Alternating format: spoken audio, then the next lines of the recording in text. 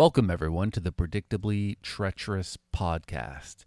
Season 3 of our podcast continues with today's episode of Columbo from Season 2 of Columbo, Episode 1, Etude in Black, starring longtime friend of Peter Falk, John Cassavetes, also starring Blythe Danner, who is Gwyneth Paltrow's mom. This episode was directed by Nicholas Colasanto, who you may know from the 90s television show Coach. The teleplay was by Stephen Bocco, and the story was by Richard Levinson and William Link. The original air date was September 17th, 1972, and the runtime was 98 minutes. Let's get right to the episode summary. Orchestra conductor Alex Benedict murders his pianist mistress Jennifer Wells after she gives him an ultimatum to come clean with his wife about their affair. The murder. So the opening scene shows Cassavetes in his mansion hammering away on his piano. The piece finishes, so he stubs out his cigarette. Then he runs up the stairs and drinks a quick brandy, and he starts packing a briefcase full of murdering kit stuff like leather gloves and a faked typed up note from his victim. He gets into his little car and drives to the mechanics. He tells Mike the mechanic, that his engine doesn't sound right. He asks him to fix it. It's a nice little clip. Let's listen to it here.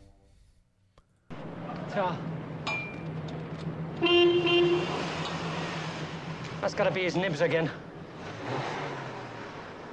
Hello, Maestro. Hello, Michael, boy. How are you? Got problems again? Got a little few problems. You're a virtuoso, Mike. Fix this thing for me. Tune it, oil it, talk to it, do whatever you have to, but fix it. It's not running right. I got a rattle in the brass section. The woodwinds are flat. What's this thing over here? Oh, that's the distributor. Anyway, fix it. I'll see you tomorrow around noon, all right? Okay. Do you need a ride now? No, my wife is supposed to meet me here. Oh, there she is now, right on time as always. Hi, honey. Darling, I have to wash my hands. I'll be right there, Mike. Yeah, Cassavetes is brilliant. He has a natural way about him. He's kind of charming, but slimy. It's very good. So Benedict goes into the bathroom to wash his hands. No soap. While in the bathroom, he unlocks the large bathroom window. Okay, so now Blythe Danner picks up Alex Cassavetes, and they drive to an outdoor band shell where the symphony will be performing later that night. When they arrive, Alex begins making a pest of himself and acting like a diva with the sound technicians. Let's listen to the clip. I have to see Billy a second. Okay. How's it going, William? Oh, hello, Alex. I'm just getting a lineup on the camera positions. Are we locked into these positions? Oh, just about. Frank, you in the control room? Yes, Mr. Benedict. I would like to vary these camera positions from last time. How would you like them, Mr. Benedict?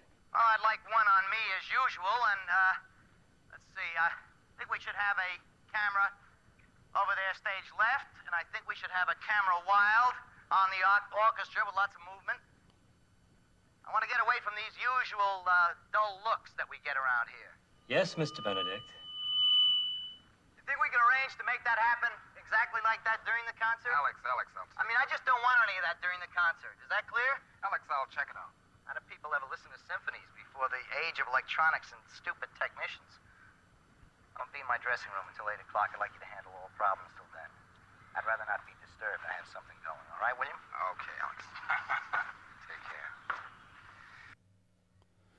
Yeah, so that all seems to be planned on Benedict's end just to make sure that no one will attempt to bother him while he's in his dressing room, quote-unquote, napping. So now he leaves for his dressing room, and he gets dressed in a tux and a trench coat. And then we see him running down a walkway outside towards the road, and we see him entering the garage by the bathroom window that he unlocked earlier. He lowers his car from the hydraulic platform. He opens the garage and he drives the car out.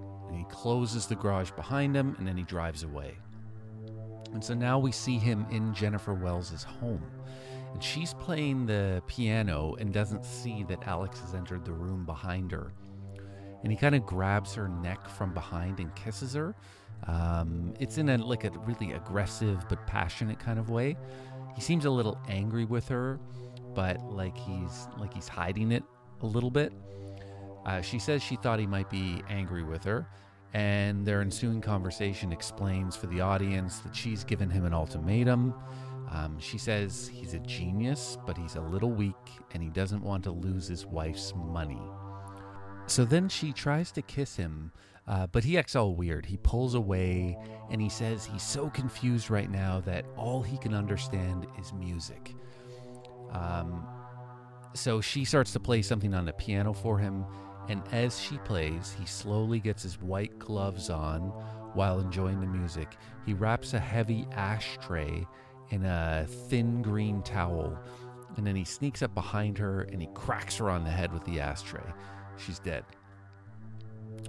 So he then moves the body into the kitchen and sits in a chair, and he acts like he's sitting on it's a stool, and it's a high up stool, and he acts like he's falling forward as if to show how she would have fallen forward and hit her head on the open oven door.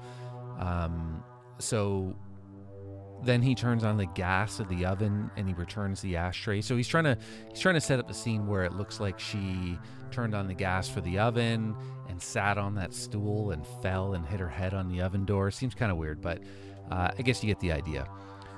So he goes into the other room and he inserts the fake letter that he has typed up into her typewriter, and then he leaves. And we're shown his lapel flower. It's like a carnation. It's actually on the carpet, so he's dropped it. So outside, there's a little girl playing with her dog and in the yard, but she has her back to Alex, so she doesn't really see him. And he makes his way back to his dressing room. This guy must be sweating bullets because it's LA and he's running around in a tuxedo and a trench coat. So his wife and mother-in-law arrive outside his dressing room. He exits the dressing room to greet them. The concert director arrives to tell Alex that Jennifer Wells hasn't shown up yet. He says he tried to reach her, but the phone line is busy. Alex acts really upset at Jennifer's irresponsibility. He picks up the phone and tells the operator that he's been trying to reach her number, 555-7921, and asks her to cut in. When he says the number off by heart, Blythe Danner comes to full attention, and she looks up at him like she's like there's a past there, as if she thinks, well, is he fooling around with her or what? The operator says there's no one on the line. Alex freaks out, says he wants her canceled out of the concert and that they'll play the Beethoven instead. So then the concert director calls the police and asks them to do like a courtesy check on her.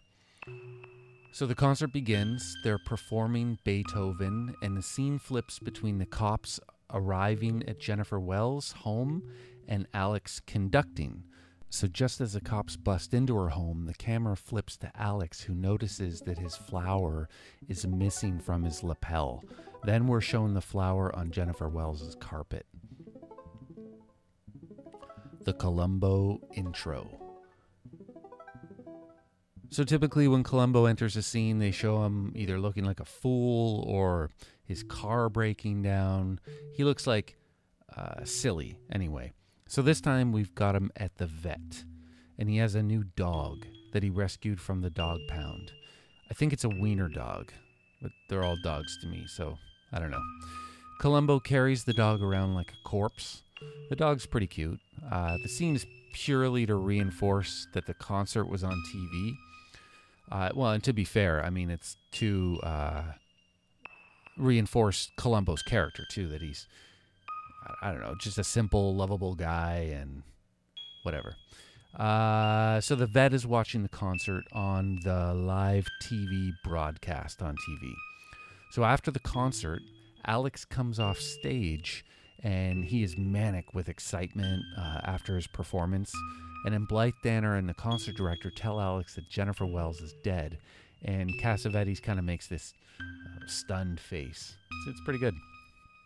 So now, at Jennifer Wells' home, the police are gathering evidence. Columbo remarks that he hates suicide.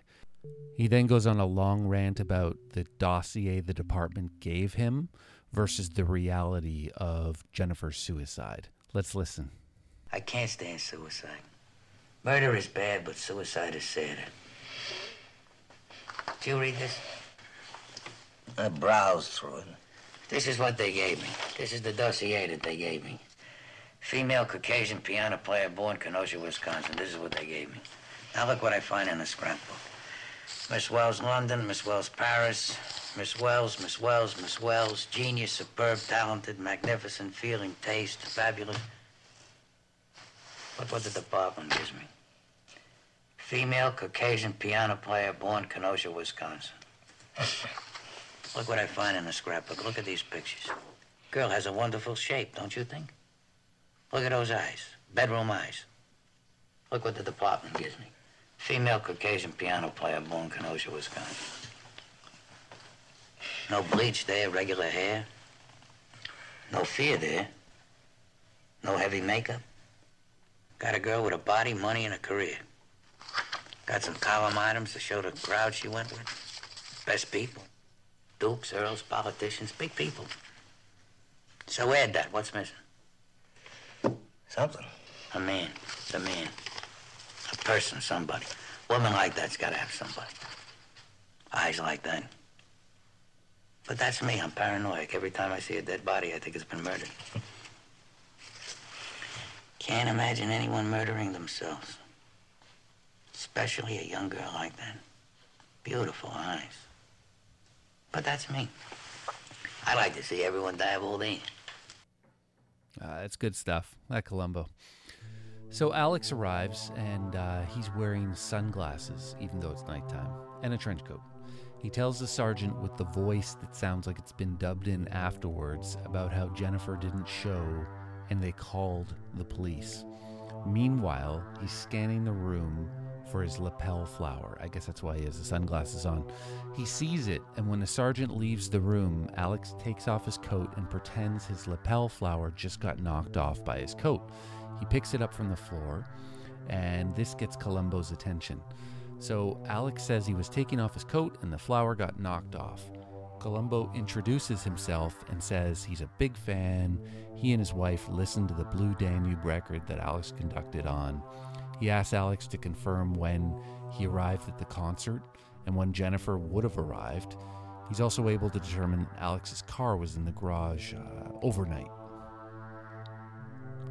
So suddenly then, Paul, a trumpet player in the symphony, comes busting in, and he's adamant that there is no way Jennifer Wells killed herself. He's very upset, and Columbo observes this, and then Alex tells Paul, he says, "Come and see me tomorrow, Paul."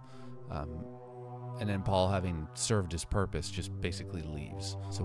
So Alex then leaves, and outside there's some media waiting to ask questions. He gives a one-liner about Jennifer being talented, and then he leaves. And if you look closely, you'll see that Alex is wearing a flower, and this will become important later. So Columbo leaves, and the little girl from outside of Jennifer's house is looking into his car.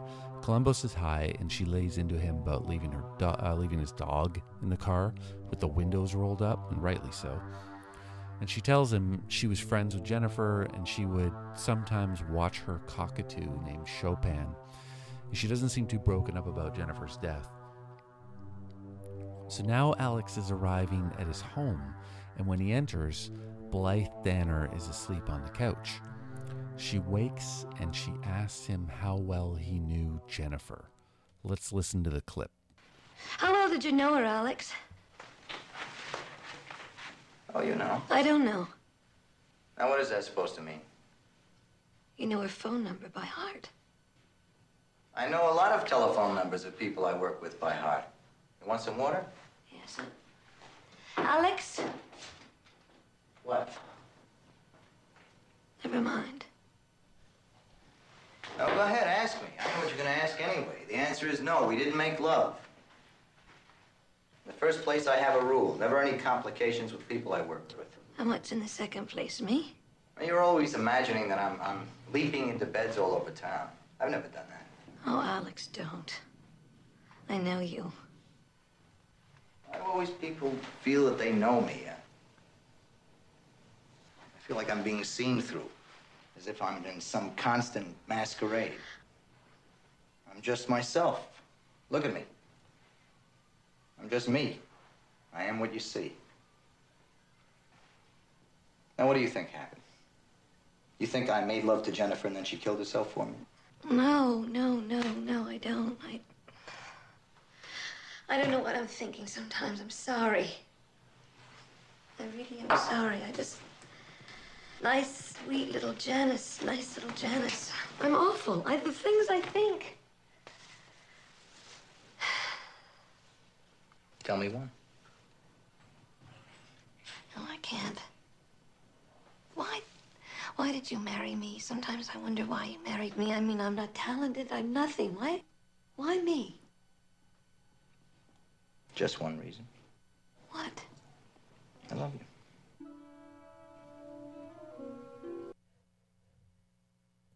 Yeah, so I thought Alex did a great job of diffusing the situation. I mean, if it became known that he was involved with Jennifer, he would be right in Columbo's radar. I mean, he's there anyway, but the he knows scene, or is it? Columbo arrives at Alex's home. He starts fawning over the size of Alex's home and asking about the value of the home and the value of the furniture and the cost of paying for the staff and how much money Alex makes and all kinds of personal questions. Then he asks for his autograph and he leaves abruptly. I think at this point, we can presume that Columbo is on to Alex. I'm not sure of the exact moment, but he started with the silly and inappropriate questions, and he's locked onto Alex, and he's following him around. In most episodes, there's a definite scene that you can point to, or a single look that tells you that he knows that Columbo knows the guy's a murderer. In this case, I haven't seen it, or I mean, it could have been the flower scene, but I didn't really notice it. But he's acting now like he knows. I mean, he's doing the silly stuff. He's following him around. He's locked on to Alex. So next scene, we have Benedict arrives at the mechanics to pick up his car, and Columbo is inside. He's sitting in the driver's seat of the car, revving the motor, and Benedict is starting to get irritated with Columbo. He asks Columbo what he thinks he's doing, and Columbo starts going on about Alex's car and how wonderful it is. Let's listen to the clip.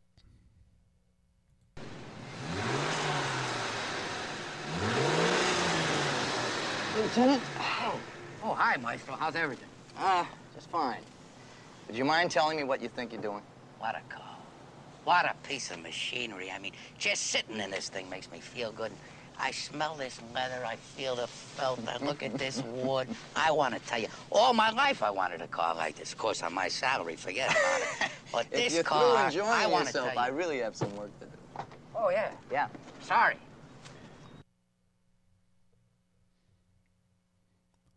So right after that, Columbo tells Benedict that he's very upset about this Jennifer Wells suicide.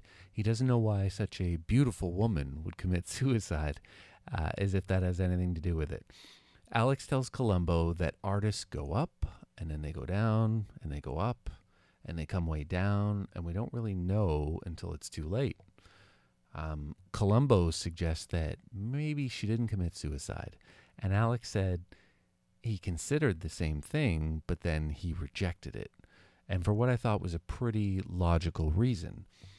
He says that we, in our normal everyday lives, are unable to accept suicide, but it does happen. And he's right. So there's a good scene next that kind of illustrates how Columbo uses this technique. of raising a question / raising a concern and then changing the subject abruptly to something trivial and then coming back to the original point eventually. But he uses this technique frequently in episodes to see if the suspect will show concern or will try to bring the conversation back around to the original raised point or offer unsolicited theories, etc., to see if the suspect is worried or concerned or is trying to steer the conversation, this sort of thing. Let's listen to the clip. You know, there's something else that bothers me. I was speaking to that little girl next door, and this thing will hang me up if I live to be. Aren't they beautiful? They really knew how to make cars in those days, didn't they? Will you look at the lines on that car? Spoked wheels. Isn't this a honey? Yeah. Huh? Beautiful car. Oh, if they would make them like that today. It's beautiful. Beautiful. Isn't it something? Where was I? You were saying something about a little girl. Right. How did I get off that? Well, what's the difference? About the girl, right. Yeah, she was a very good friend of Jennifer's. She told me that. She used to go in there and take care of Chopin. Chopin? The little pet bird she had, cockatoo. She never mentioned it to you? Yes, I just simply forgot. Oh, I guess you forgot the name. Right. Well, anyway, she had this pet bird. Very strange. What do you mean strange? How strange? Had this bird for years. Now, you have to love those birds to keep them because they're plenty of trouble. Believe me. This is what I can't figure out. Why didn't she take the trouble to save that bird before she turned on the gas? She was simply distraught and just forgot. I mean, what about the suicide note? You know, there's something funny about that. You know, most of those notes are written by hand. This one was typed. She typed everything. I have to go. How'd you know that? Nice little scene. So right after that, Alex leaves, and Columbo asks Mike, the mechanic, if there was anything wrong with Alex's car. And Mike says Alex thought it was idling too high. So essentially, there was nothing wrong with the car and no reason for the car to be in the shop other than an alibi. We also find out that they lock up the customers' cars each night so they are not accessible. So Alex arrives at the band shell. In the next scene, Columbo is playing chopsticks on the piano,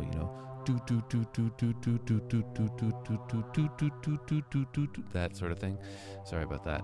Columbo has brought Jennifer Wells's typewriter with him. He starts to explain to Alex how the paper hasn't been removed, but if you type on the suicide note, the text doesn't line up, meaning it's like someone typed it, removed it, then put it back. So Columbo thinks that someone murdered Jennifer Wells and typed the letter to make it look like a suicide. Let's listen to the clip. Suppose she didn't type it. Suppose somebody else typed it. All right, who? Who did it? Whoever murdered her. You know, Lieutenant, you're really a cocky fellow. You're very sure of this, aren't you? I think that there is a very distinct possibility of murder in this case, yes. I think there's a possibility, but I don't think it's distinct. Suppose the murderer in this case was a friend of hers. Suppose the murderer in this case was a man who had access to her house, came and went whenever he wanted to, typed up that letter beforehand when she wasn't around.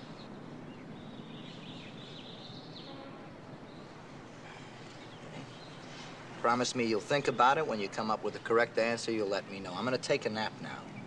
Will you excuse me? Suppose it was you. I heard you say something, but I wasn't sure what you said. I said suppose it was you. I'm not saying it was you, sir. No, I was just thinking out loud. You know you're an audacious fellow. You see, I have a theory, and I would like to use you as an example, if you don't Oh, mind. please, use me as your example. Suppose, here, you take your car to Mike's garage. Your wife picks you up, she drives you here. You know, you're really intrigued with my little car, aren't you? Well, I am sort of because, you see, Mike didn't find anything wrong with it. And it would be a wonderful place to leave it if you wanted to prove that you didn't have a car. Now, why would I want to prove that? Well, if you didn't have a car, how would you get to Miss Wells' apartment and back here in time for the performance? You see, you can't take a cab because they keep records and there's no buses. You can't rent a car because you have to show your license. Getting in and out of here undetected, that wouldn't be too tough. You know your way around pretty good. All right, come on. Then you walk to Mike's place. It's only 3.5 minutes. I timed it. You get in somehow through an open window, whatever. You take out the car. You drive to Miss Wells' apartment. You commit the crime, replace the car, and you walk back here. Is that it? That's a nice clip. So then Columbo tells Alex about the mileage. The car had 9 more miles when it has 9 more miles on it now than it did when he brought it into Mike the mechanic's. And the round trip to Jennifer Wells's is 9 miles, of course. Alex tells Columbo that he didn't kill Jennifer Wells, and just before Columbo leaves, Columbo tells Alex that the death has officially been declared a homicide.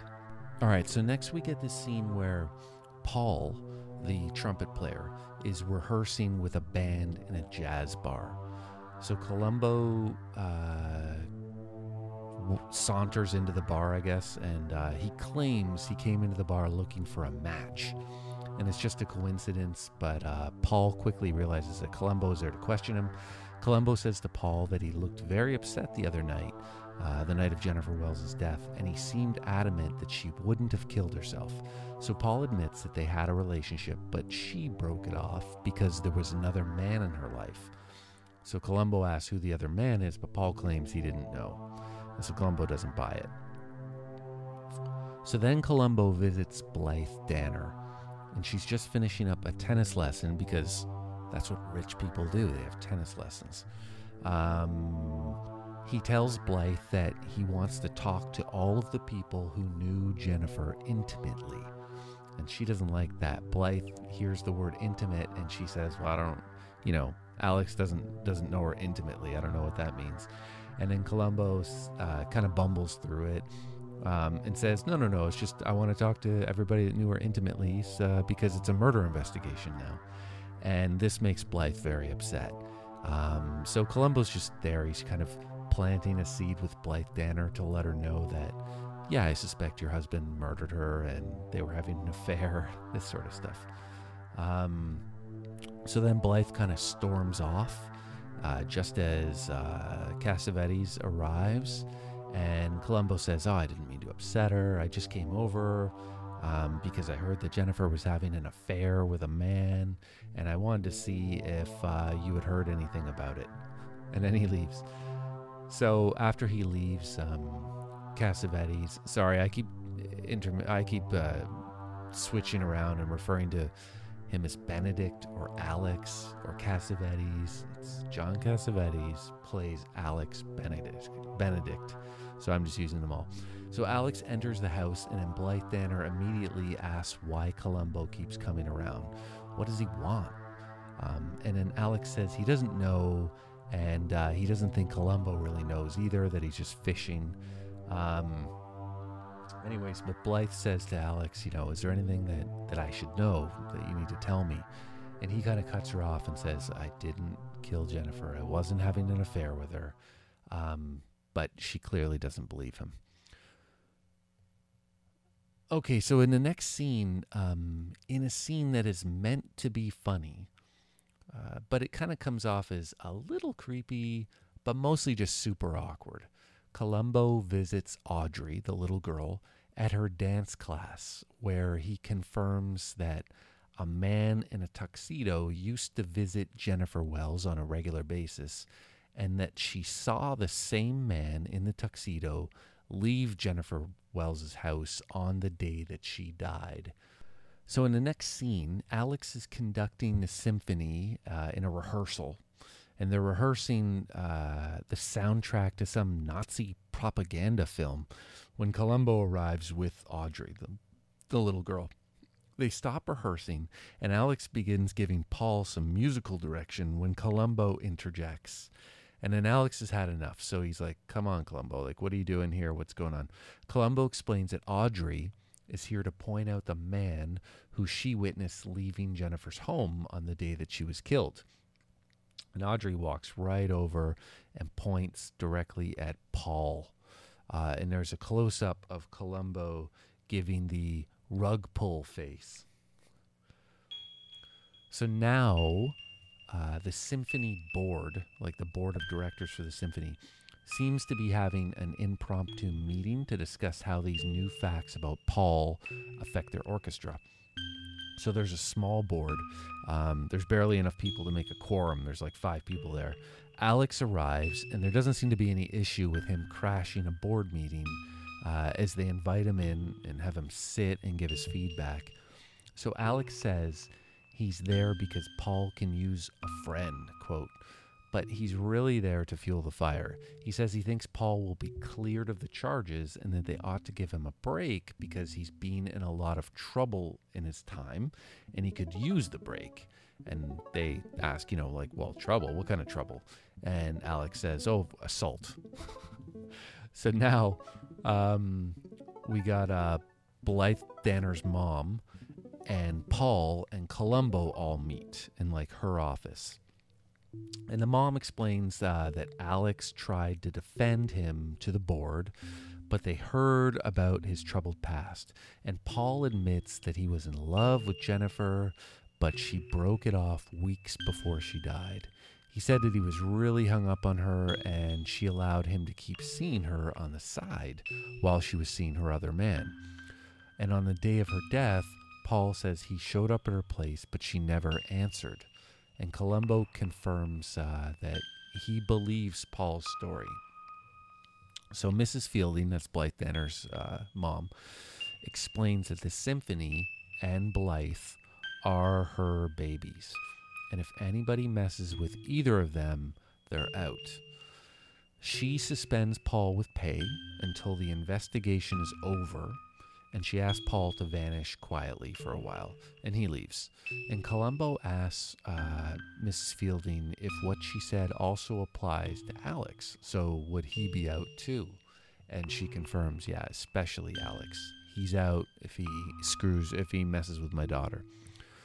So Columbo seems intrigued by this. So now we're back at the vet's so that Dog can get his shots. The TV is playing the same concert from the night that Jennifer Wells died.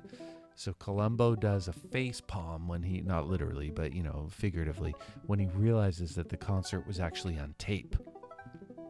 And he gets a light bulb from this. The Get. So now Columbo shows up at rehearsal. Alex is conducting and Blythe is watching from the seats. The rehearsal comes to an end, and Columbo says that this is the last time that he will bother them. He just needs to clear up one last thing. They agree and go into another room with a projector. Before Columbo starts the clips that he's going to play on the projector, he asks Alex and Blythe if Alex wears a flower on his lapel for every concert. They confirm that he does. The projector shows the opening night concert. Columbo stops the tape, and you can clearly see that Alex is not wearing a flower. So what? He starts the tape again, and you can clearly see Alex leaving Jennifer's house with the flower on his lapel. So what? Columbo reminds Alex that he picked up the flower from the floor by the piano at Jennifer's house on the night of the murder, and the only way it could have gotten there was if he was there earlier. Let's listen to the clip of the full Get scene. There's the flower. Now that's plain as day. Where did it come from? I don't know. What difference does it make? Well, on the tape at the concert, you weren't wearing a flower. Now on this film coming out of Mrs. Wells' apartment, you have a flower. Where did it come from? Are you actually trying to pin this murder on me with that? Yes. Because the only place you could have gotten it was at Miss Wells' apartment when you picked it up at the piano. And that means you had to have been there earlier. I'm very disappointed in you, Columbo. I simply went into my dressing room, pinned on my flower after the concert, and left.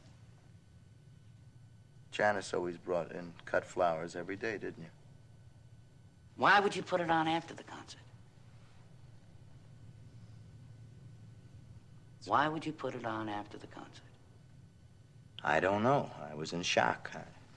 Confused.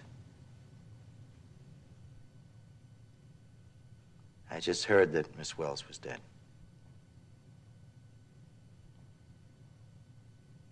Mrs. Benedict, is that the way you remember it? You were there. Did he put on a flower after the concert? It's all right, love. Go ahead. No. No, he didn't put on a flower afterwards. Let me just see you alone one moment. I could have stood for anything, Alex, anything in the world.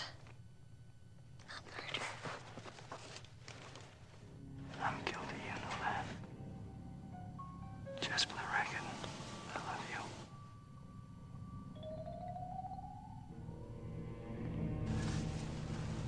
I've always loved you. Good episode. Okay, so John Cassavetes, born December 9th, 1929, died February 3rd, 1989, at 59 years old. He was an actor, director, screenwriter, good pals with Peter Falk. It's nice that they got to do a Columbo episode together.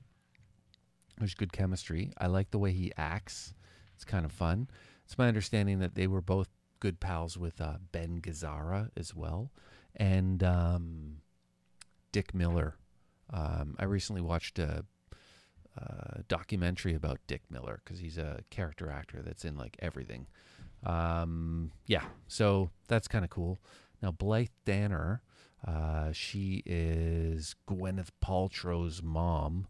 I don't know her from anything else, to be honest, but I don't know. I guess she has done some acting and whatnot. I don't really know anything with her. I mean, she does seem to have like quite the filmography, but I don't think I've known her to be in anything. I may have seen some stuff with her, but I just didn't even know she was in it. She's born February 3rd, 1943, still alive, so she's about 77 years old. Like I said, Gwyneth Paltrow's mom. That's it. Nothing notable in the filmography that really jumps out at me. Oh, she was in Future World. Yeah, of course. I've seen Future World.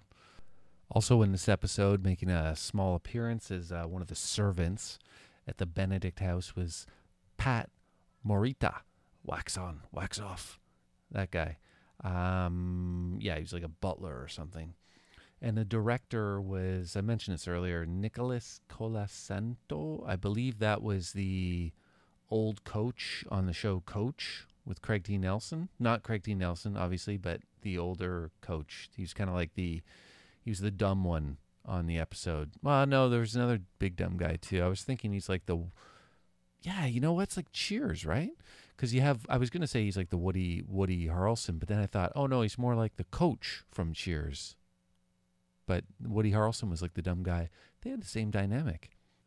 It doesn't matter.